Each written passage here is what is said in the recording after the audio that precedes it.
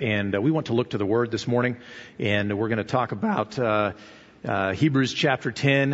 And so if you could turn in your Bibles there, then we're going to address this message is not geared directly towards this topic. It wasn't as if this event happened last week and I changed what I was going to preach or anything like that. This passage has been in my mind for this week for months already. And it just so happens that the Lord timed this, and so as He does. So as you're turning there to Hebrews chapter 10, I'm going to go ahead and pray for us and ask God's blessing on our time. So let's pray. Father, we come to you this morning, and we recognize very quickly that we are very small, we are finite, and what's worse, we are fallen. And our brains, even though they are limited in capacity, they also are fallen and affected by sin. And so we have trouble grasping and wrestling with some of these concerns in our lives and in our world. We think of fires that are going on. We think of people being imprisoned. We think of the shooting that happened not far from here and other events going on. And we struggle to see and to understand on our own.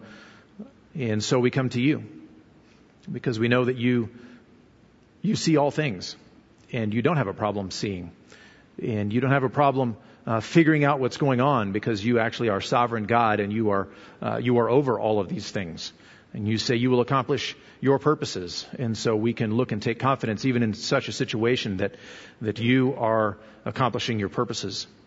So we come to you and we worship you, and we don't worship anything else or anyone else. We don't worship our own ideas or some god of our making. We don't worship anything else in this world or in our minds or in our own lives. We don't worship ourselves. We come to you and we bow down to you and we give you honor and we give you glory, because you are our Creator God. You are over all things. You are the one who sees all and knows all and will accomplish your purposes. And you are the one who will make sense of this in the end, though we don't understand it now. And so we worship you. And we take great comfort in worshiping you. And Father, we praise you for what you have done in our lives. And we think of the many mercies that you've shown us in our own lives, in our own experience in the course of our lives, how you have been tender and kind towards us, even in times of great difficulty or even disaster, that you have ministered to us, that you have been gentle and kind and patient and merciful with us. And we think most of all of your mercy towards us in Christ. And so we praise you for Jesus. We praise you for what He's done on our behalf. We praise you that He came into this world born as one of us, yet without sin, and yet He went to the cross not by accident and not as a martyr, but willingly, gladly taking our place and bearing that punishment.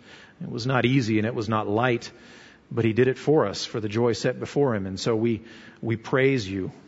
And we worship you this morning. And Father, as we come to your word, we have these things on our minds that we wrestle with in our own lives and in the world, tragedies and difficulties and hardship and things we can't comprehend. And so we come to your word. And Father, I do pray that you would work in us by your Spirit this morning.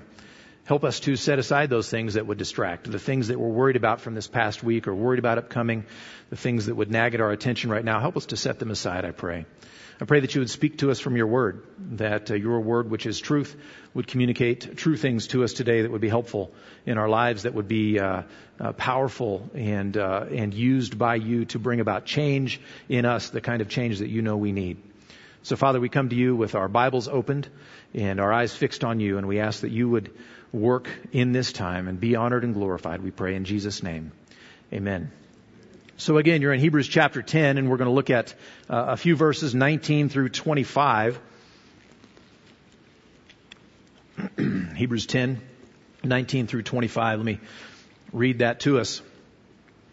Therefore, brothers, since we have confidence to enter the holy places by the blood of Jesus, by the new and living way that He opened for us through the curtain, that is, through His flesh.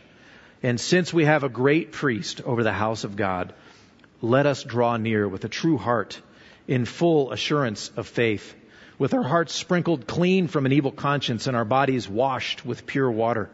Let us hold fast the confession of our hope without wavering, for He who promised is faithful. And let us consider how to stir up one another to love and good works, not neglecting to meet together as is the habit of some, but encouraging one another, and all the more as you see the day drawing near. And so our passage today is all of these verses here. You're going to see that the main thrust of your outline is going to be on the final few verses. But we begin our passage here with the word therefore, and a helpful thing for us to remember always. And it's kind of sounds cute or whatever, but it's a good hermeneutical principle. Is anytime you see a therefore, you need to ask what's the therefore, and figure out why the author includes that. And so we're going to look up and think about what's gone before, because the word therefore tells us that something is being inferred, or there are certain conclusions being drawn in light of what's gone before. And so if you just jump in at the conclusions, you run the risk of not understanding really how the author got to those conclusions. And so we need to look up into the first half of the book of Hebrews. And in that passage, in the first half of Hebrews 10, particularly I want to look at, we learn that under the old system of the law, the offerings for sin had to be made repeatedly. Daily and yearly. They had to be brought again and again. And that was in part due to the inadequacy of the offering, and also due to the sin of the priest who was bringing the offering. And so he had to offer offerings for himself, and then he would offer offerings for other people. And the offerings, there was bulls and goats, and it was really inadequate for what it was trying to accomplish ultimately. And so it had to be brought again and again. But when Jesus offered his own body as a sacrifice, it was a once-for-all offering. That whole offering system was done.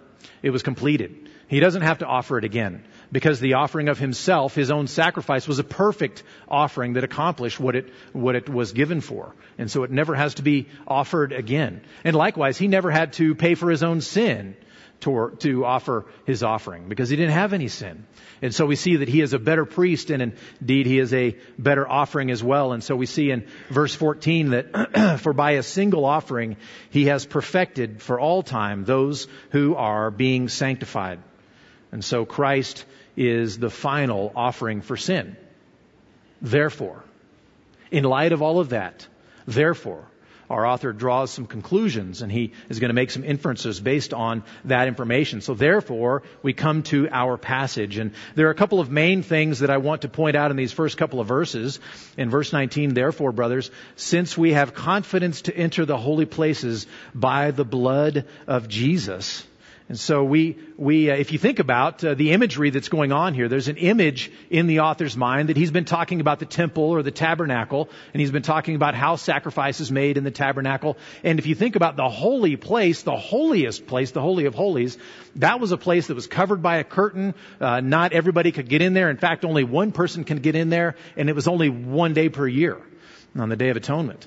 And so you see that it's a very sacred place. It's a very secret place, as it were. It's the kind of place that you only get to enter on God's terms, and that very, very rarely. And so we have here in Jesus that Old Testament picture of the Holy of Holies being sort of the physical representation of God's habitation on earth, where God lives, where God's presence is especially located, pictured in the Holy of Holies. We see that in the New Testament, with what Christ has done, He's actually opened the way so that we have confidence to enter right into that place, which in the Old Testament mindset, in the Jewish mindset, was unheard of, because it was such a protected place. It was such a pure and holy place. And yet in Christ, that way has been opened. And so actually it says we have confidence to enter in, to go right on in. And what's the way that we get to enter in? Well, through the curtain.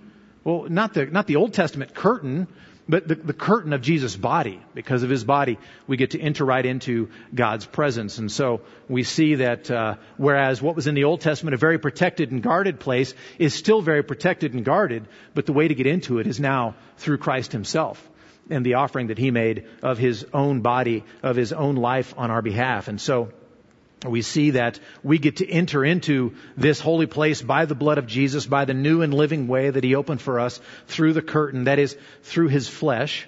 And, 21, since we have a great priest over the house of God. This is the second reason. He's saying we've got this in place. We've got this confidence, this ability, this way to enter into the holiest place. And we have such a high priest. We have such a priest in Jesus who doesn't die and therefore need to be replaced eventually. Who doesn't have to offer sacrifice for his own sins because he doesn't have sin. And so he's the perfect priest offering the perfect offering on our behalf. And so those are powerful things.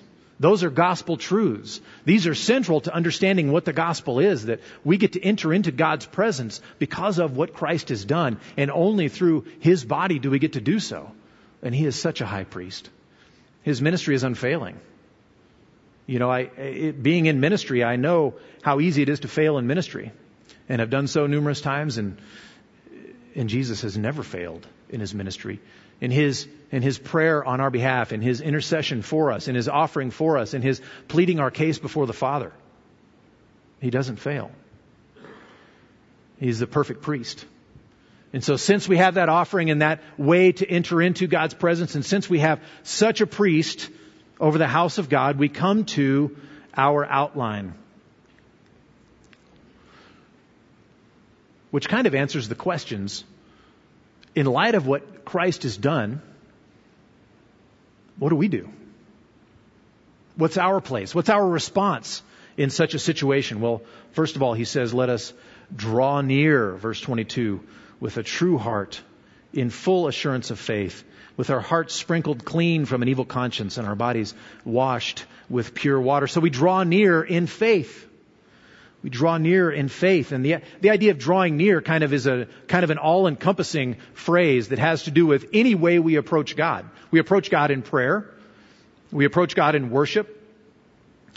We approach God in fellowship with him. So any sense in which we approach God, that's what's being discussed here. We draw near and we are to draw near in faith. And he says here, actually, let us draw near with a true heart and full assurance, etc. So coming into his presence requires that we are to have a true heart, a sincere heart. A sincere heart. If we remember, a few weeks ago, Pastor Woody preached on Hebrews chapter 3. And in that chapter, if you flip back, keep your finger in Hebrews 10, but if you flip back to Hebrews chapter 3, it's a very great passage that's a passage of warning and encouragement to us. Look at verse 12.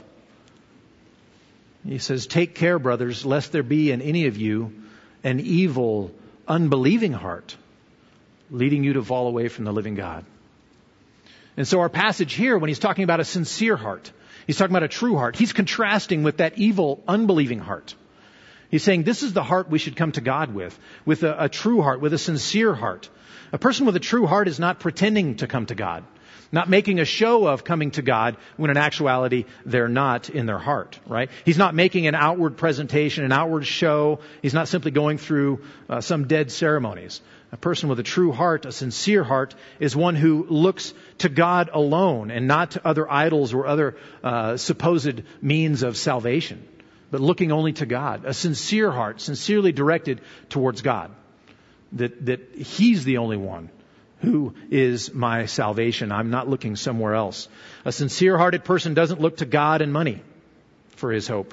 He doesn't look to God and a political party or view. He doesn't look to God and America for his hope. He doesn't look to God and himself for his hope.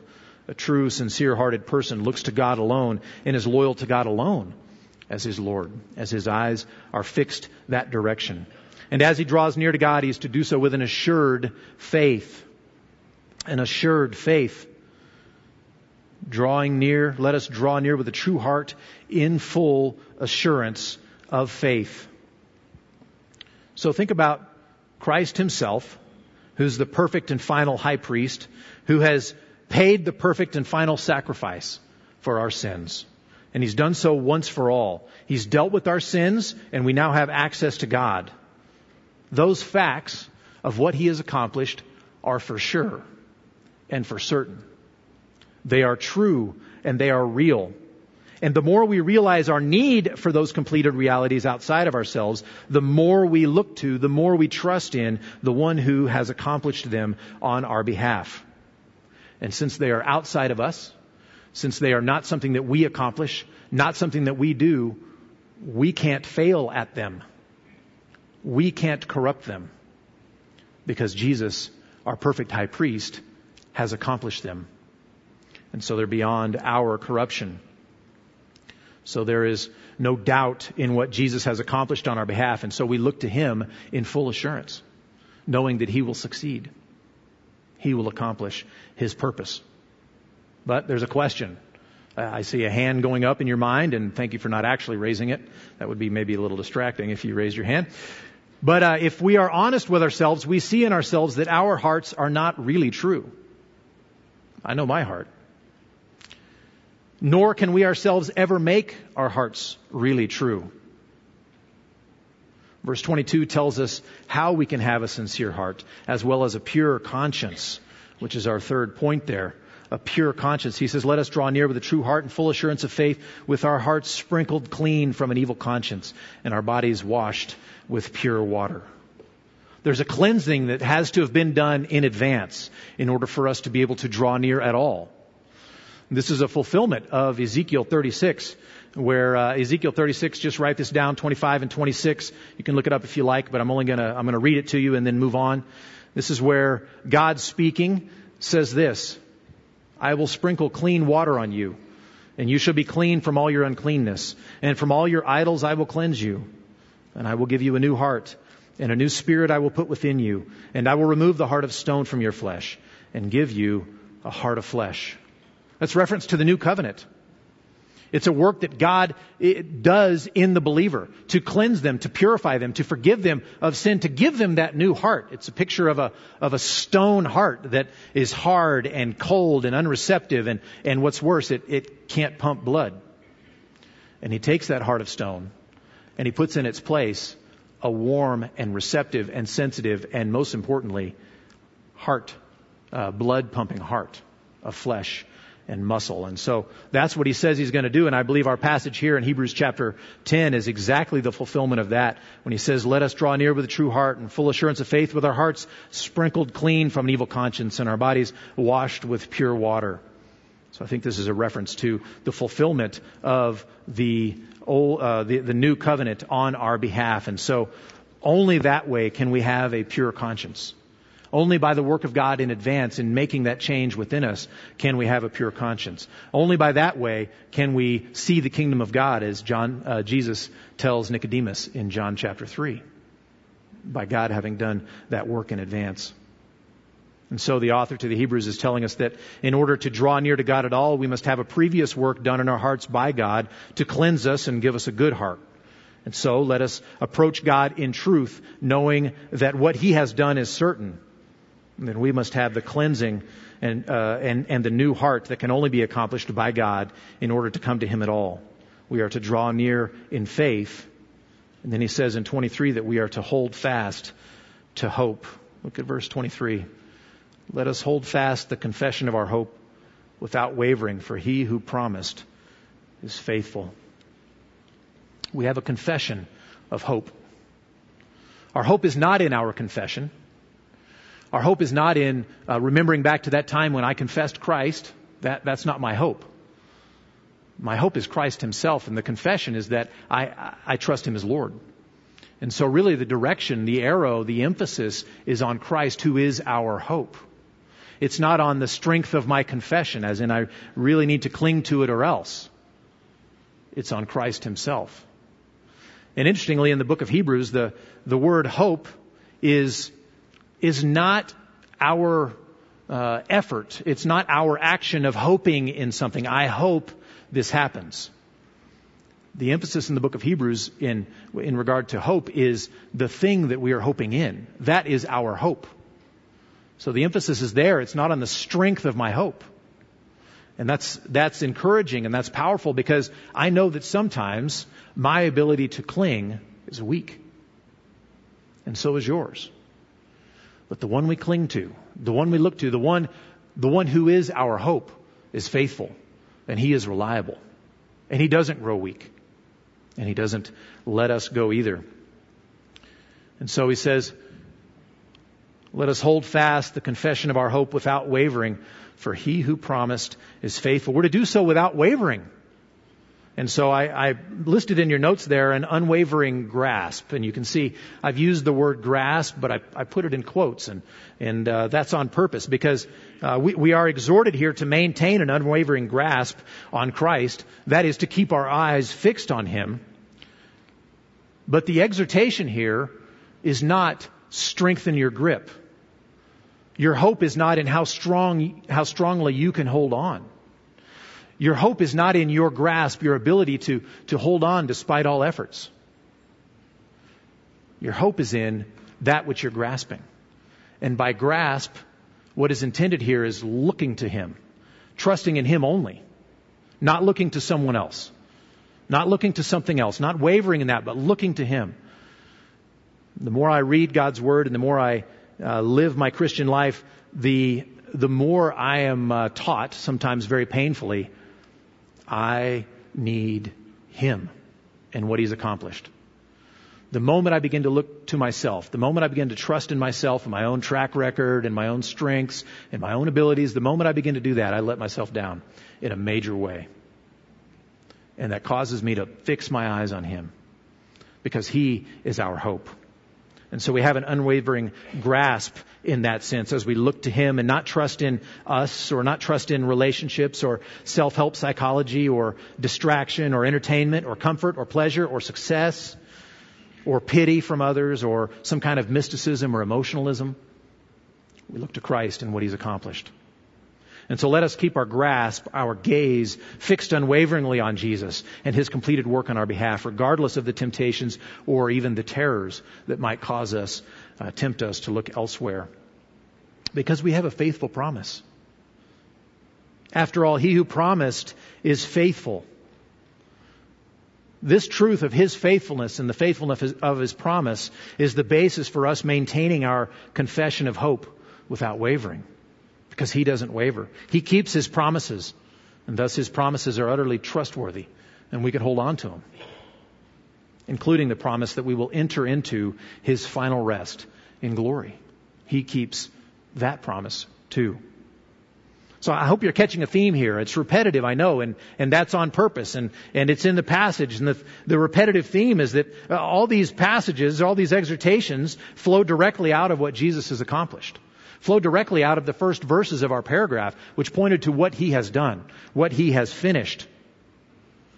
Point to His completed work and His ministry as high priest, that He has opened the way for us into God's presence through the giving of His own body. And so, in light of that, in light of what He's accomplished, let's draw near and worship and in prayer. Let's draw near to God and let's hold fast to Him. And then thirdly, we come to another exhortation. Starting in verse 24, and let us consider how to stir up one another to love and good works.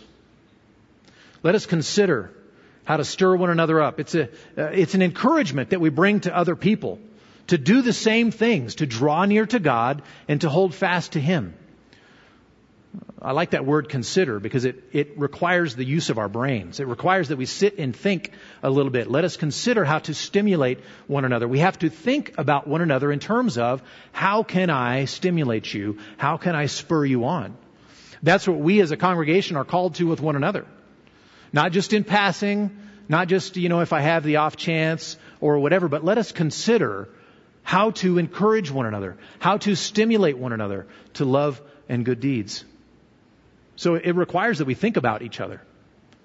It requires that we love each other enough.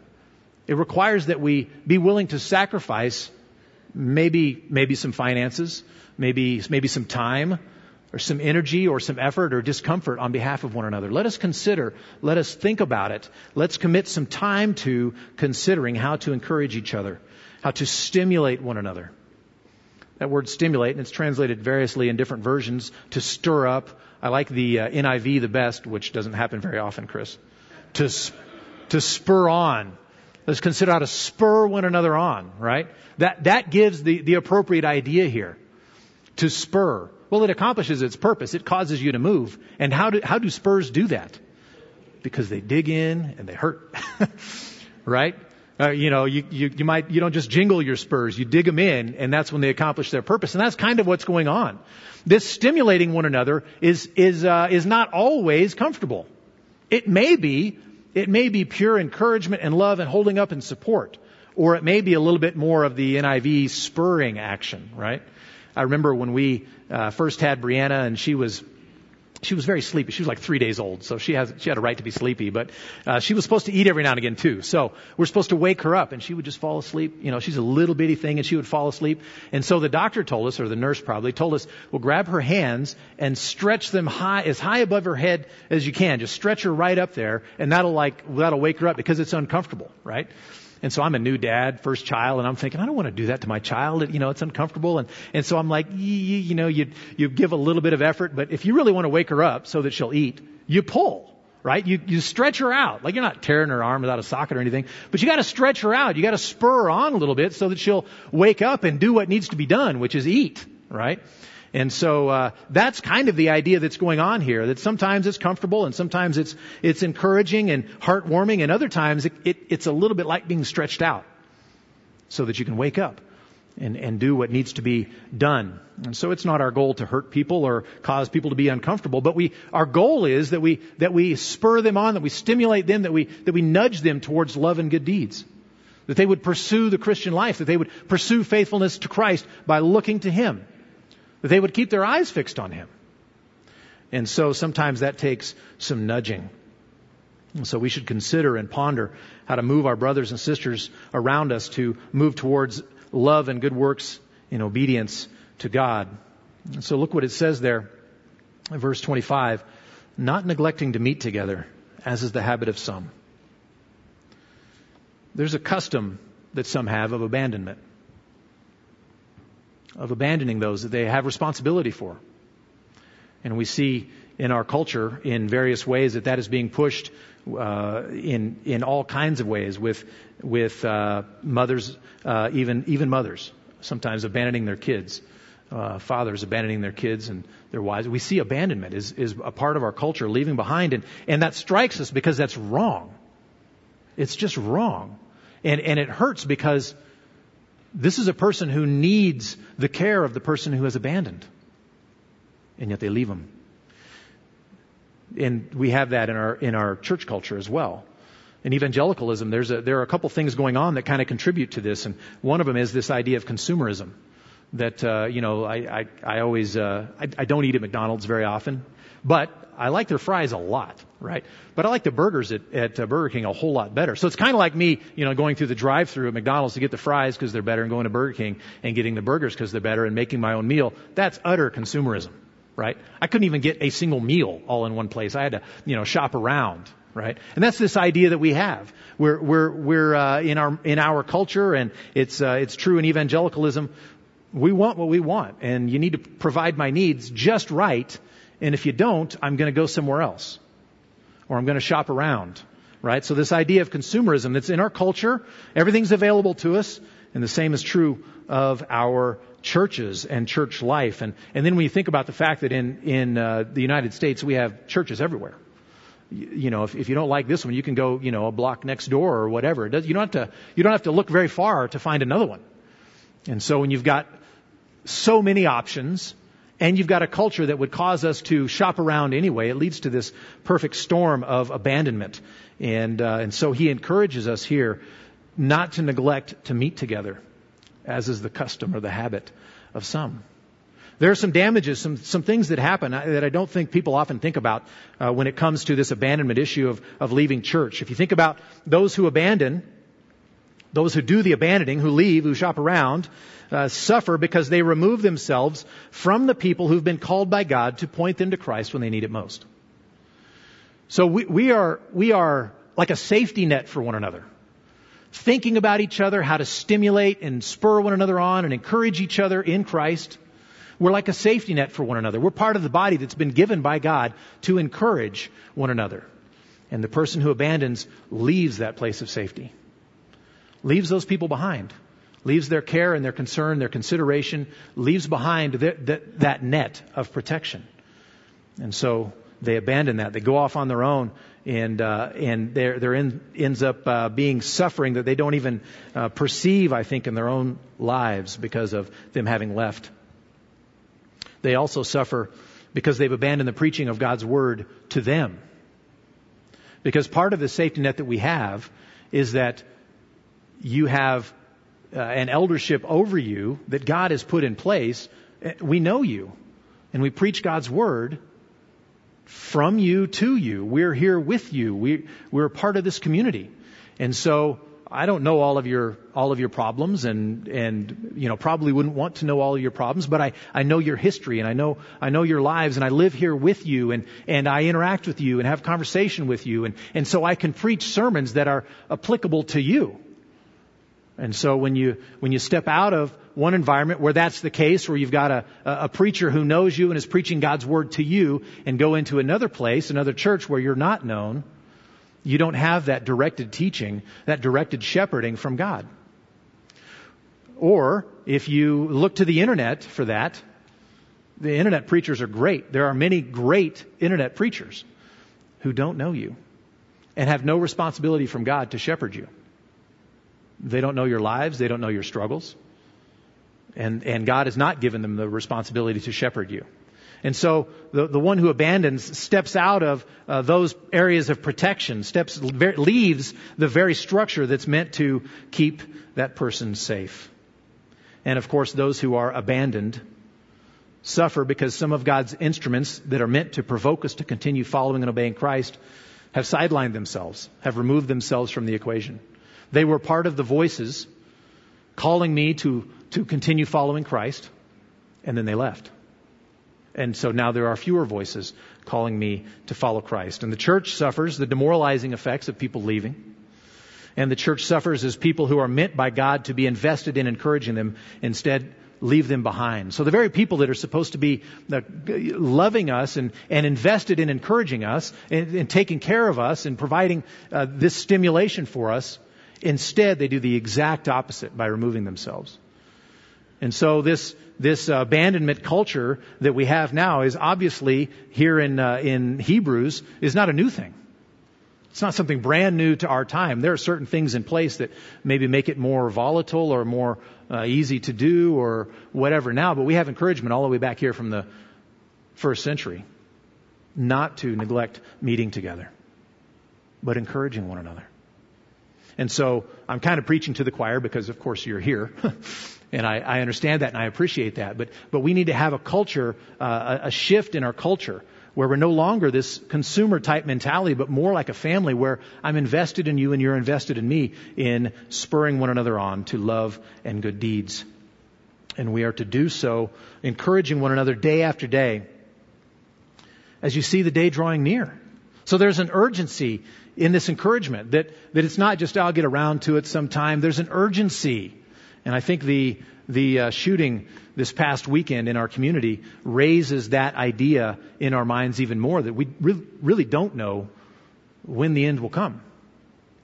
You know, the day drawing near, the day of judgment, the day of the Lord, the big day when it all ends and we all stand before God. Well, that will happen at some point when everyone living will stand in that way and it'll be the end. But each of us faces an end.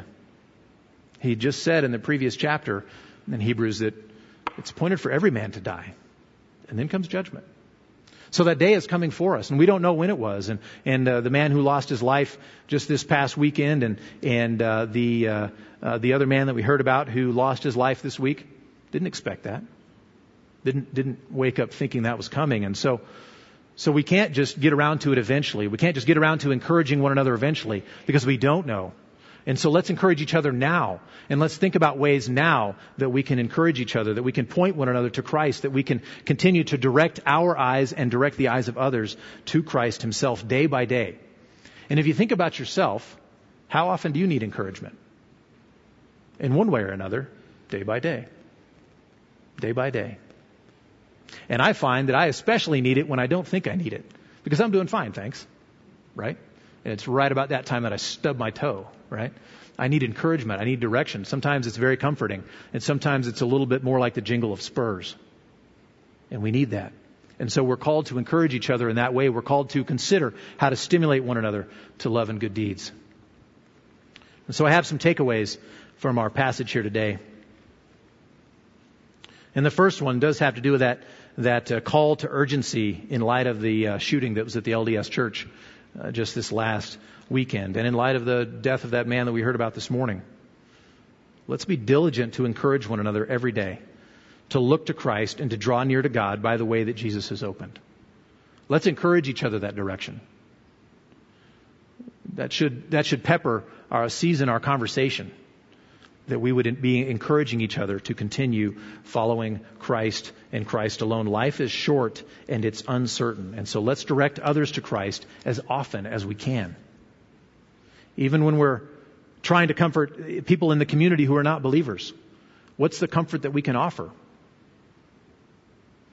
The gospel. The accomplished work of Christ is the comfort that we can offer. You need to think about how you're going to word that.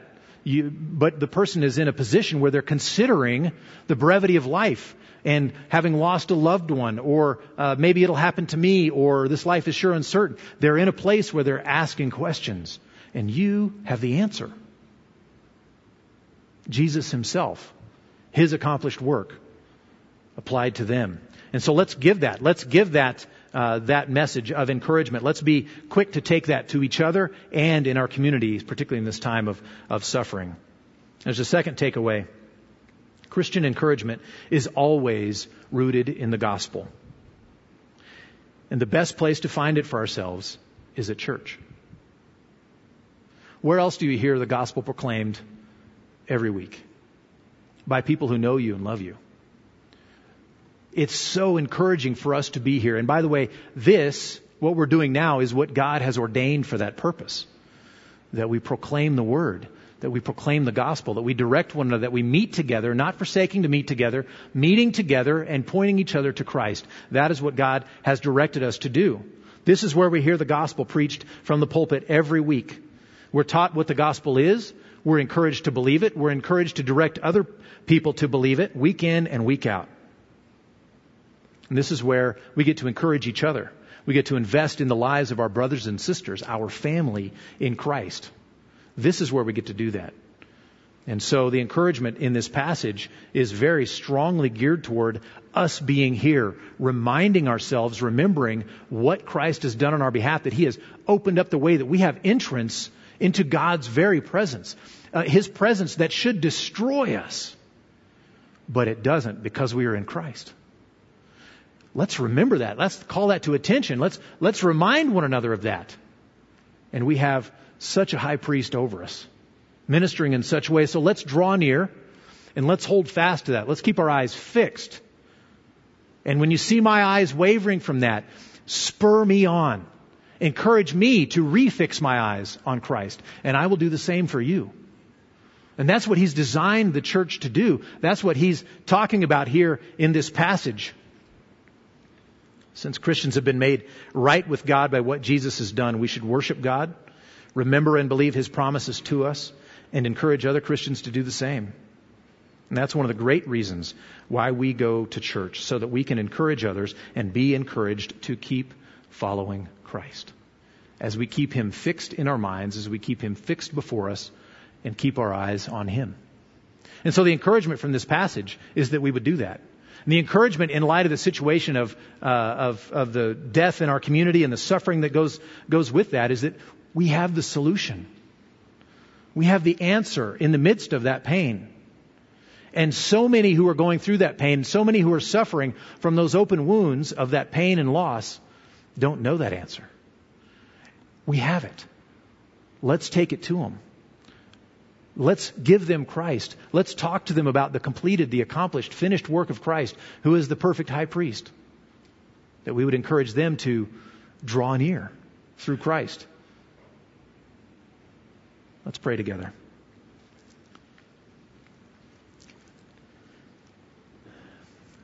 Father, we have dealt with some painful topics this morning. And there is a sense in our community of sobriety, of an awareness of the brevity of our lives,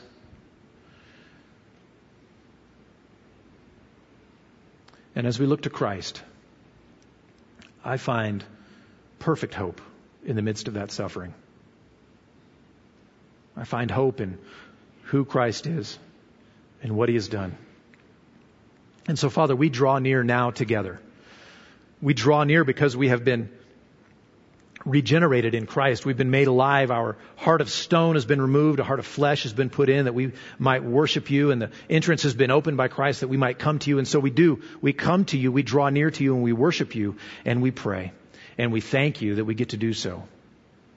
Father, help us this week to hold fast, to keep our eyes fixed on You. That when the need grows greater, our eyes fix even more firmly on You and what You've done. Help us to do that and help us to encourage one another, to exhort one another, to spur one another on, to consider each other. Help us to do that for one another, for our good and for Your glory. And help us to take that message of the gospel to people around us who don't know.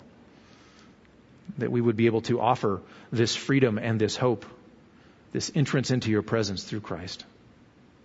So, Father, we thank You and we praise You for what You've done. And we rejoice. We will rejoice forever. And we do give You thanks. In Jesus' name, amen. May the God of endurance and encouragement grant you to live in such harmony with one another, in accord with Christ Jesus, that together you may with one voice glorify the God and Father of our Lord Jesus Christ. Amen. God bless you. There will be a family up here to pray with you if you would like to pray with them. Otherwise, you are dismissed.